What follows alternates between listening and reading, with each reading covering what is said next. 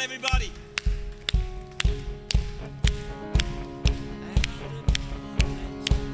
Out of the darkness. Come on, let's make some noise.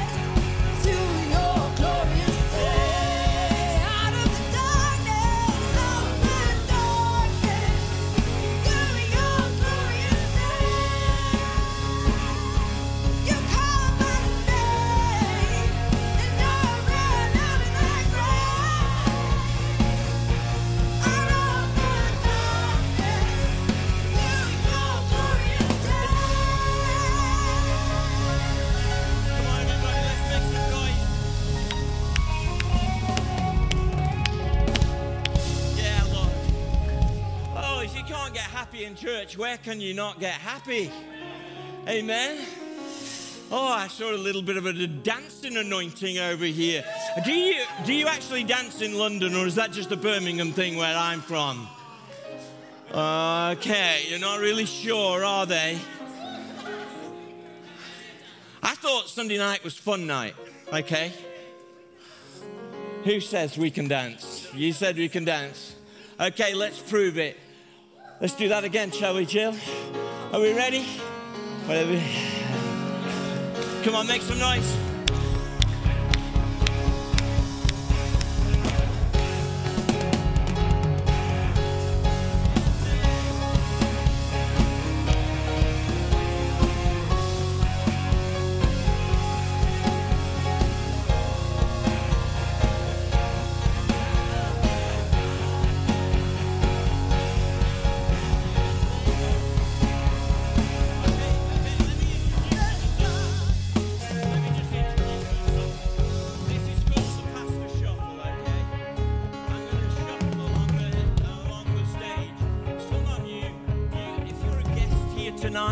Then we just really want to welcome you. We're not weird, we're just happy, okay? Is that all right? And if you're watching online, why don't you get up off your couch and stop doing the other thing that you're doing while you're watching online and just really focus on Jesus. Come on, let's have some joy in the house. Put your hands together and let Jill lead you just one more time in that song, okay? And if you've got a dance in you, come on. I don't know, do they dance in London? No, I think it's just Birmingham that dance. If you're watching from Birmingham, please have a lot of prayer for the London crowd right now, because I'm not sure that they can dance at all. Okay? 2, 3, 4, whatever. Nah.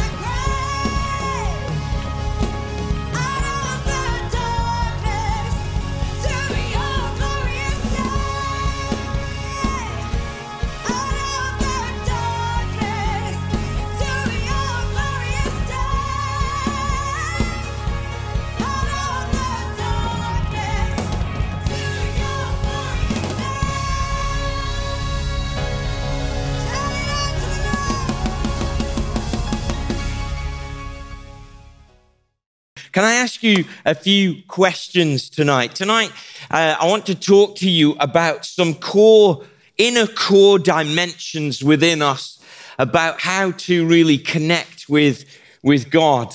You know, when you listen to most pop songs or contemporary songs, the big question is, how can I receive love? And some of the songs promise absolutely more than they can deliver. That there's so much emphasis put on a person meeting all of my needs that it actually becomes impossible for that person to meet all of that other person's needs. Don't you agree? That almost that people are taught that they have to be the everything to someone.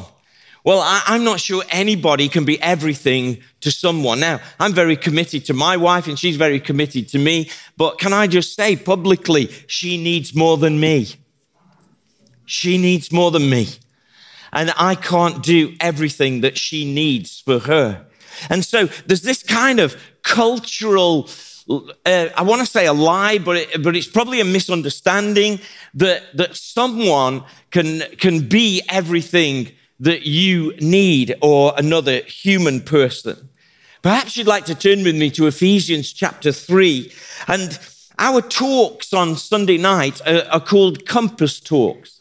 They are talks to set the direction of your life by and to build foundations by. And so they're true for everyone. Now, I'm not going to read that Ephesians 3. Just keep your finger in it or keep your phone switched on at that point. But I want to say to you that every single one of us, we have layers, don't we? Does anybody watch the film Shrek? You know, about the green ogre. Do you remember him? The first one. And when Donkey takes Shrek aside, he calls him Onion Boy, because he's got so many layers to him, and he has a good talk to him and says, look, man, you've just got to be real about some of the layers that are in you. And I think Donkey puts his hoof on a problem that we have. There are things that people see about us, but then there's also those invisible needs, isn't there? You know, we broadcast out a lot on YouTube, and I've been preaching online because of COVID several years, and even before that. But most pastors won't admit this, but on YouTube, there's a kind of thing where you can have a thumbs up, and when you do a sermon, you get 25 thumbs up, and then there's one thumbs down, and you think to yourself, who's that? Who's that person? Everybody else is liking it, but who's that person? And we're all the same, aren't we? Somebody can tell you some great things, and then you focus in on that one comment that kind of wasn't kind. We've all got some invisible needs. Where does that come from? Where we focus on the negative. We all have this kind of sense in which, I've got a need there that I want to keep hidden. A very important thing for us to do, carefully, pastorally, is to scrape through the layers of our lives and our hearts and see what we are really depending on. What is it? What is it that really fulfills us and drives us? And actually, that's the question in our culture. Today, people give themselves to causes, don't they? Great that they do. And sometimes Christians are a little bit, we're a bit standing on the side saying, we believe in eternity, when actually some people are doing some really good things. But in giving their life to a cause, there's a lot of disappointment when it doesn't come round.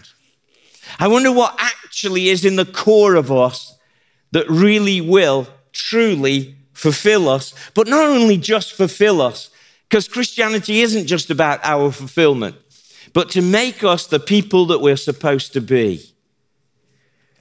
There are 3 core foundations that we have in us, and it's surprising how we try and fulfill these foundations or these core things about us outside of God. The first one is every single one of us needs some security. We need to feel that we're safe and we're not under threat. And if you don't feel safe tonight, please talk to us and we want to help you. But actually, it's quite apparent to me that because our church is in a time of transition, that some of us might still feel like, it's not the same as it was, or it feels a little bit kind of insecure. And I get that, because any time of change hits our security. It can unsettle us. But every single one of us needs to feel that I'm secure. God's love is secure. And he speaks security into our being and says, you can't go outside of my love. Please be safe in it. Another need that we have, and a core thing about us, is to know that we are significant, that we are actually valuable and we are worth something, and that my life counts for something beyond me. That actually I'm not just a lonely person on a big blue planet. And, if you listen to the speak from the media at the moment, it's like we're all doing something wrong because we're decarbonizing our planet or causing more carbon in our planet. And it seems like we are the problem. But actually, God's love says, you're worth something to me. And I'm not saying anything against climate change or anything like that. But I want to say to you, to God, you're not the problem. There might be some things about you that are clouding your relationship with him, but you can't walk around thinking we're the problem. Actually, your life counts for something beyond you when it's poured out to others.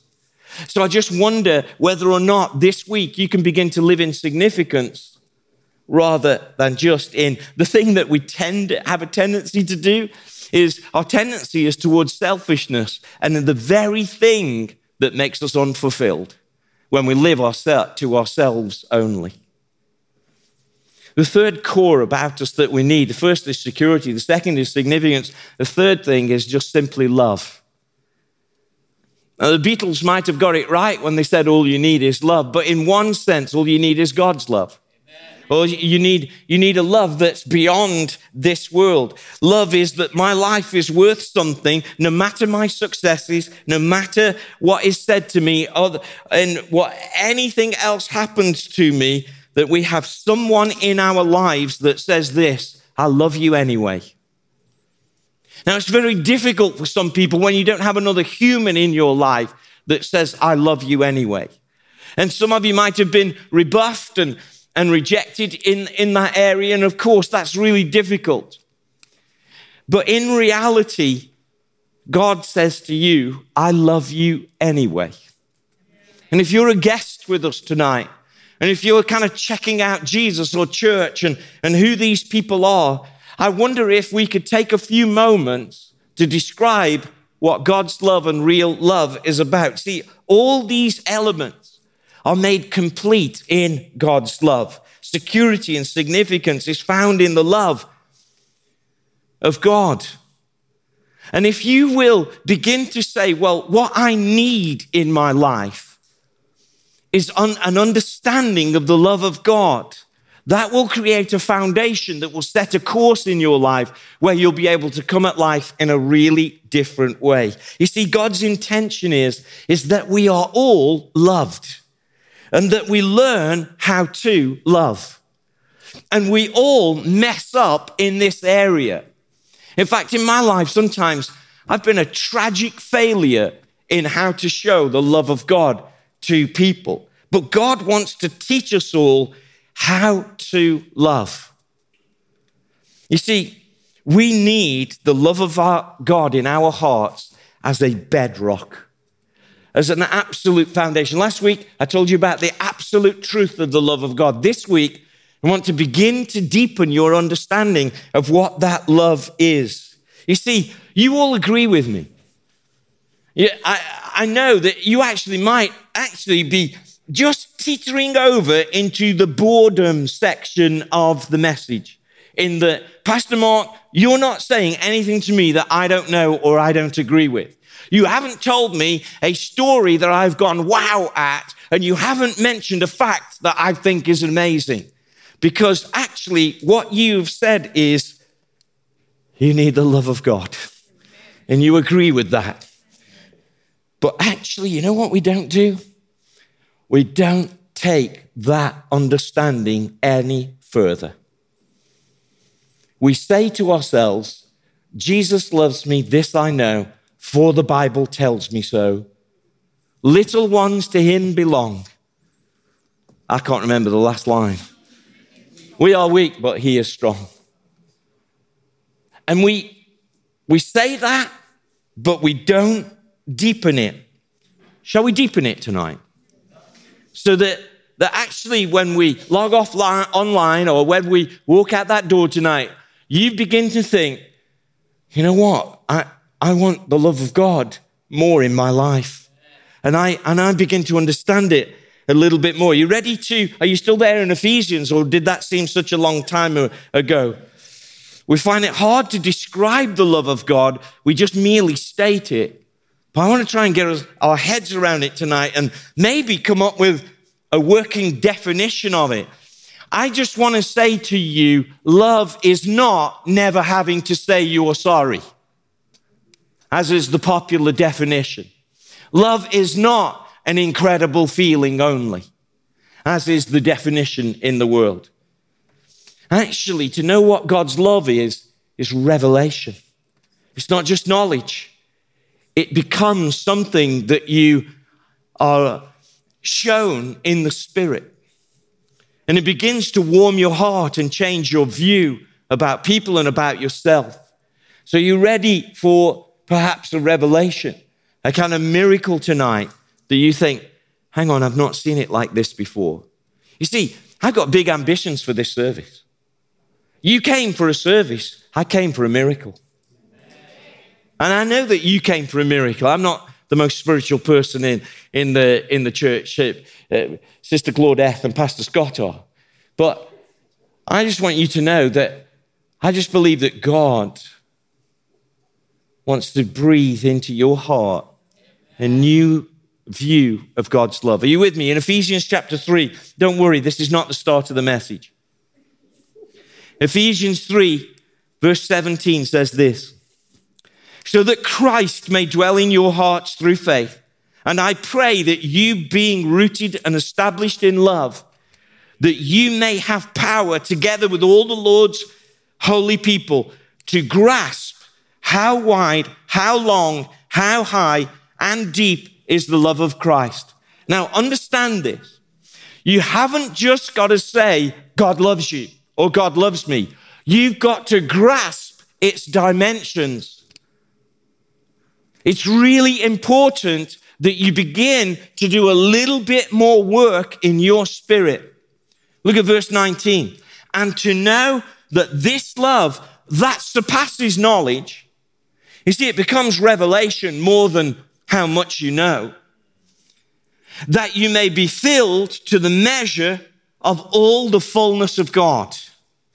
We are told in this scripture that by how much you can grasp hold of the love of God is by how much you will be filled with God. So it's really important for us as people to begin to say, well, if I want to get to know God, I need to begin to understand what his love means. You know, a definition of love, you might want to say this: love always seeks the highest and the best for yourself and others according to the will of God. Maybe you want to write that down. Love is that you seek the highest and the best for yourself and for others according to the will of God. You see, God's will and God's love are connected and combined. God's will is always loving towards you. When we see love this way, you kind of stop believing the lie, if it feels so good, it can't be wrong.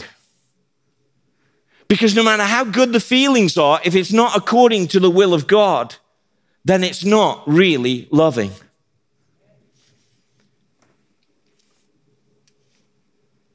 God's love and God's will are always in harmony. In fact, earlier on in the book of Ephesians, it says, for God chose us in him before the creation of the world to be holy and blameless in his sight. In love, he predestined you. He chose you for the adoption of his sonship to become part of his family through Jesus Christ in accordance with his pleasure and his will. His will is always loving.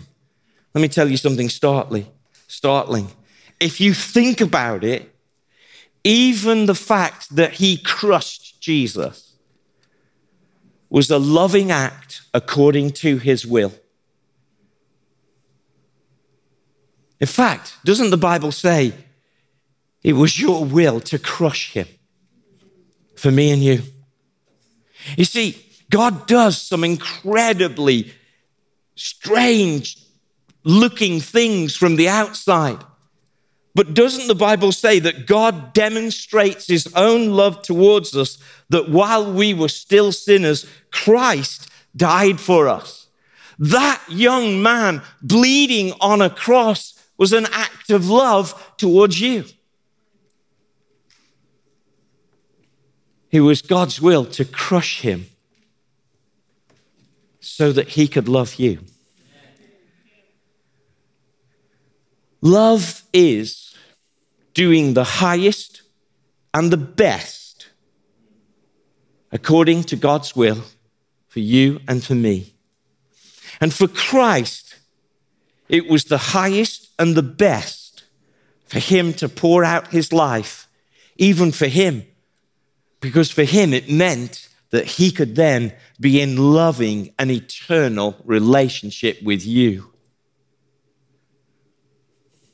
You see, we've got to start thinking differently about how you are loved, how I am loved, how we express love. Can I deepen your understanding on it? Can you come with me and think a little thing? If you define love, can you begin to deepen your understanding about how God loves you? You've heard it said, haven't you, that God loves us unconditionally.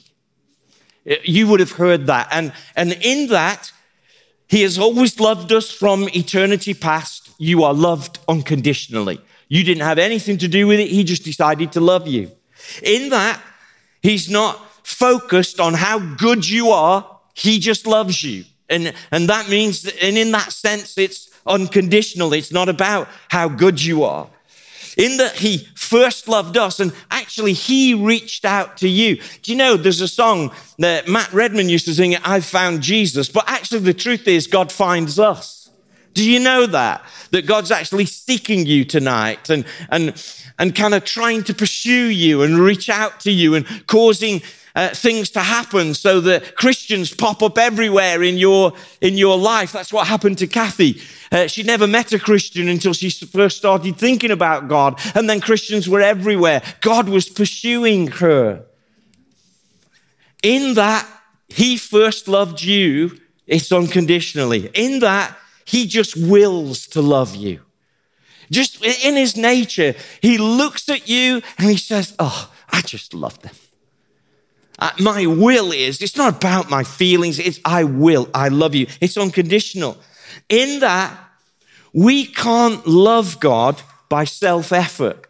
It's unconditional. There isn't like some people in this room who are better at loving God than others. God gives us the ability to love him back.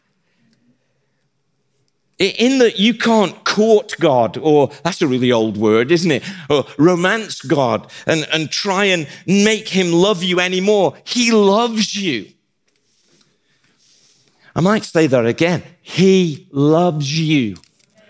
And in that sense, it's all unconditional. You didn't have anything to do with it.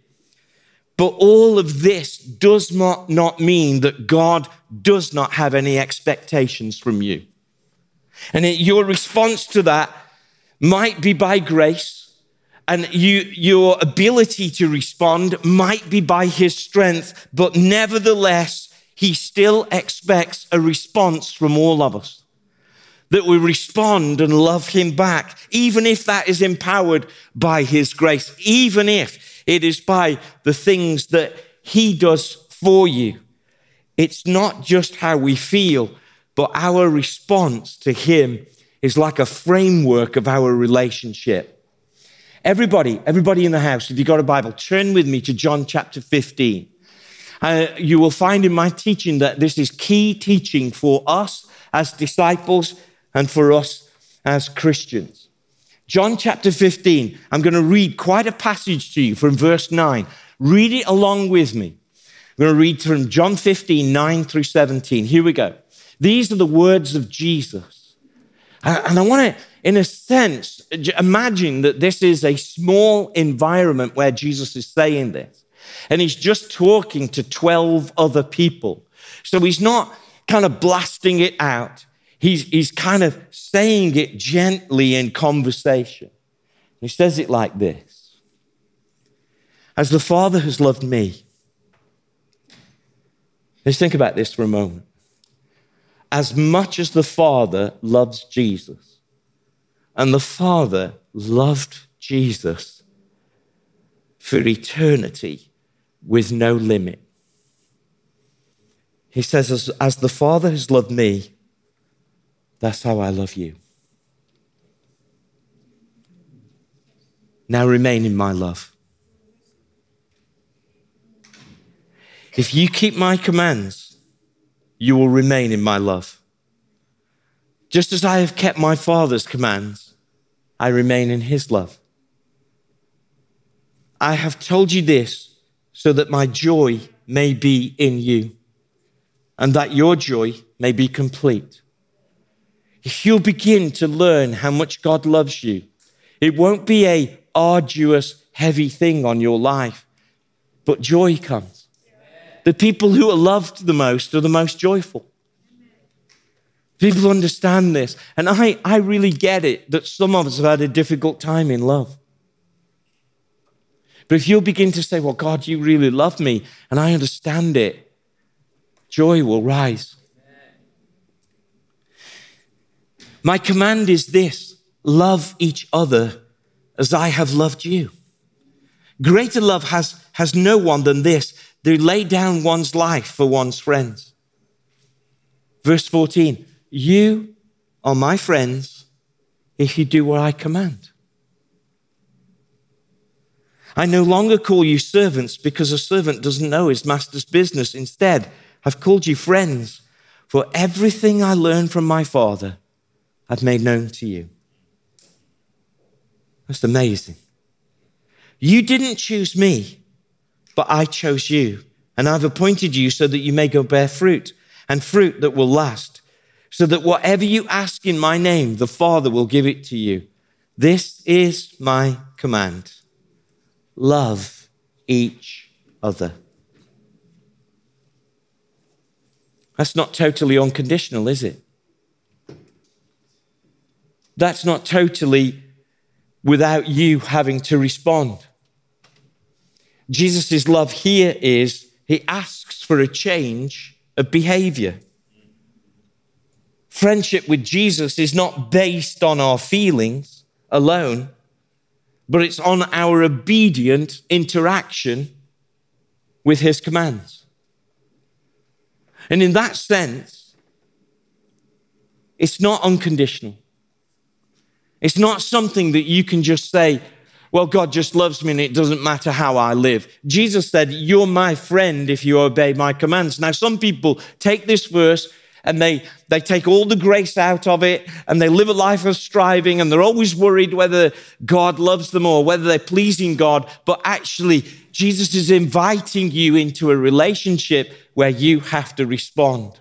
And can I say to you, if you are in a relationship where you're doing all the work and they are not responding, they don't really love you. And it might be good for you to just get out of it. Because what God says is, real love needs a response. And that's where he's teaching in John. He's saying real love needs a response. And tonight, I want to say to you that love and God's will are in complete harmony, and he seeks the highest and the best for all that you are. But he loves you, that he loves you, that he loves you. But he loves you enough to say, What are you going to do with my love? Even if he gives you the strength to do something with that love, you have to respond. God loves you. He cares about you. So will you take up his offer of love? You see, in the church, what we do is we go to two extremes, or we fall between two stools that aren't really good. We say God is loving and he needs a response, but what we do is we set the bar so low that love doesn't change us. We say that God will allow anything and that his love doesn't change us if we allow it to be so low. But you know what? Then we go to the other extreme of where we say God's love is so unconditional that actually the people in the world, they don't actually buy it. And they don't actually believe it. Because they know that when we ask them to come to church, we want them to do things. And actually what we need to do is to say, actually, God's love demands a response. And it demands a relationship. It's not just this freebie, although it is free to you, but it cost him everything. You see, in the New Testament, there are things like carry the cross. There are things like if you don't forgive other people when they sin against you, your heavenly Father will also not forgive you. There is a cost to being a Christian. And tonight, if you're a guest amongst us and you're not sure about Christianity, can you understand this? That actually God loves you so much that he asks you for a relationship and not just thoughtless obedience. He wants to be your friend. And if you become his friend, it means that there are some things he's going to ask you to do. And that's true of every real relationship. Kathy, because she loves me, demands of me that I carry some responsibility. Amen? Oh, you've gone really quiet. Because you want to be loved where everybody does something for you, but that's not real love. That isn't love. Real love is you do something for me, I do something for you. We give our lives and we pour our lives out for each other. That's love. And as I said earlier, if you're in a relationship where you're doing all the work, that's not love. Love needs a response. So can I teach you some new language? Yeah, sure. Keep using the unconditional language because it's true in some ways. But can I tell you that God's love is a pursuing love? He's always going to come after you. He's always going to come and try and find you. And that he never gives up on you. He's always giving opportunities for you to respond to him. God's love is a no matter what happens love. That no matter what happens, he always is available. No matter what's happened and no matter how we feel, God always loves you. God's love is a resilient love. You cannot drive God away from you. You can be mean to him. You can shake your fist in his face, but he will come back for more because he loves you. He loves you with a relentless love that you cannot drive away. God's love is an enduring love. It will stand the test of time. Through all your ups and downs and your failures and your successes, God's love will always endure. Will you respond to this love?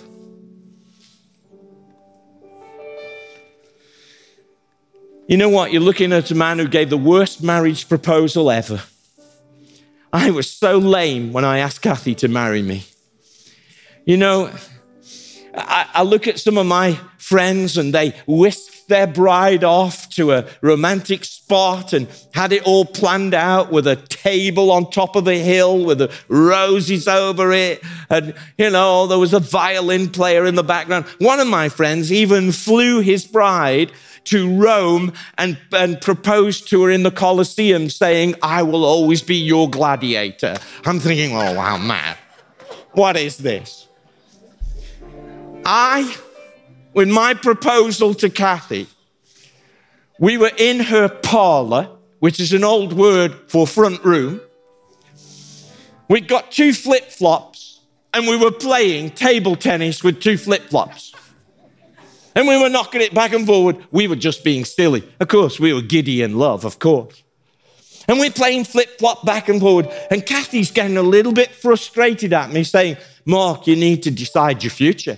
You need to decide whether you're going to Bible college. You need to decide whether you're going to preach. You need to make up your mind where you're going in the future. And I said this, I can't fully decide my future unless you decide whether you're going to marry me or not. And we were flip-flopping away. And that was the proposal. And she said, oh, darling, you know I will. And I went, oh, I missed my shot. It was the worst proposal ever. So I am not the best romantic in the world. But you might not be very good with words, and you might not know the right language, but you can respond to God's offer that says, I love you, come to me, have a relationship. I love you, I died for you, I gave my life for you. And as a Christian, will you stop pushing me away? And will you say, yes, Lord, I will respond to your commands because living for you is worth it.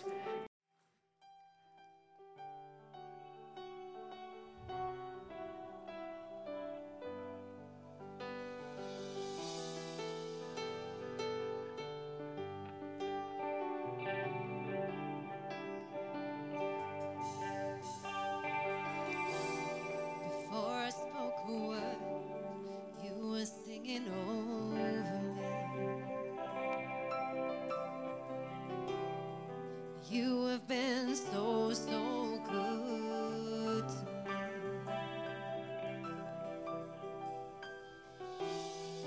Before I took a breath, you breathed your life in me. You have been so, so good. Oh, the overwhelming, never-ending, reckless love of God. Oh, it chases me down. That's when I found these 99. I couldn't earn it. I don't deserve it. Still, you give yourself away. Oh, the overwhelming, never-ending, reckless love of God. Oh, yeah.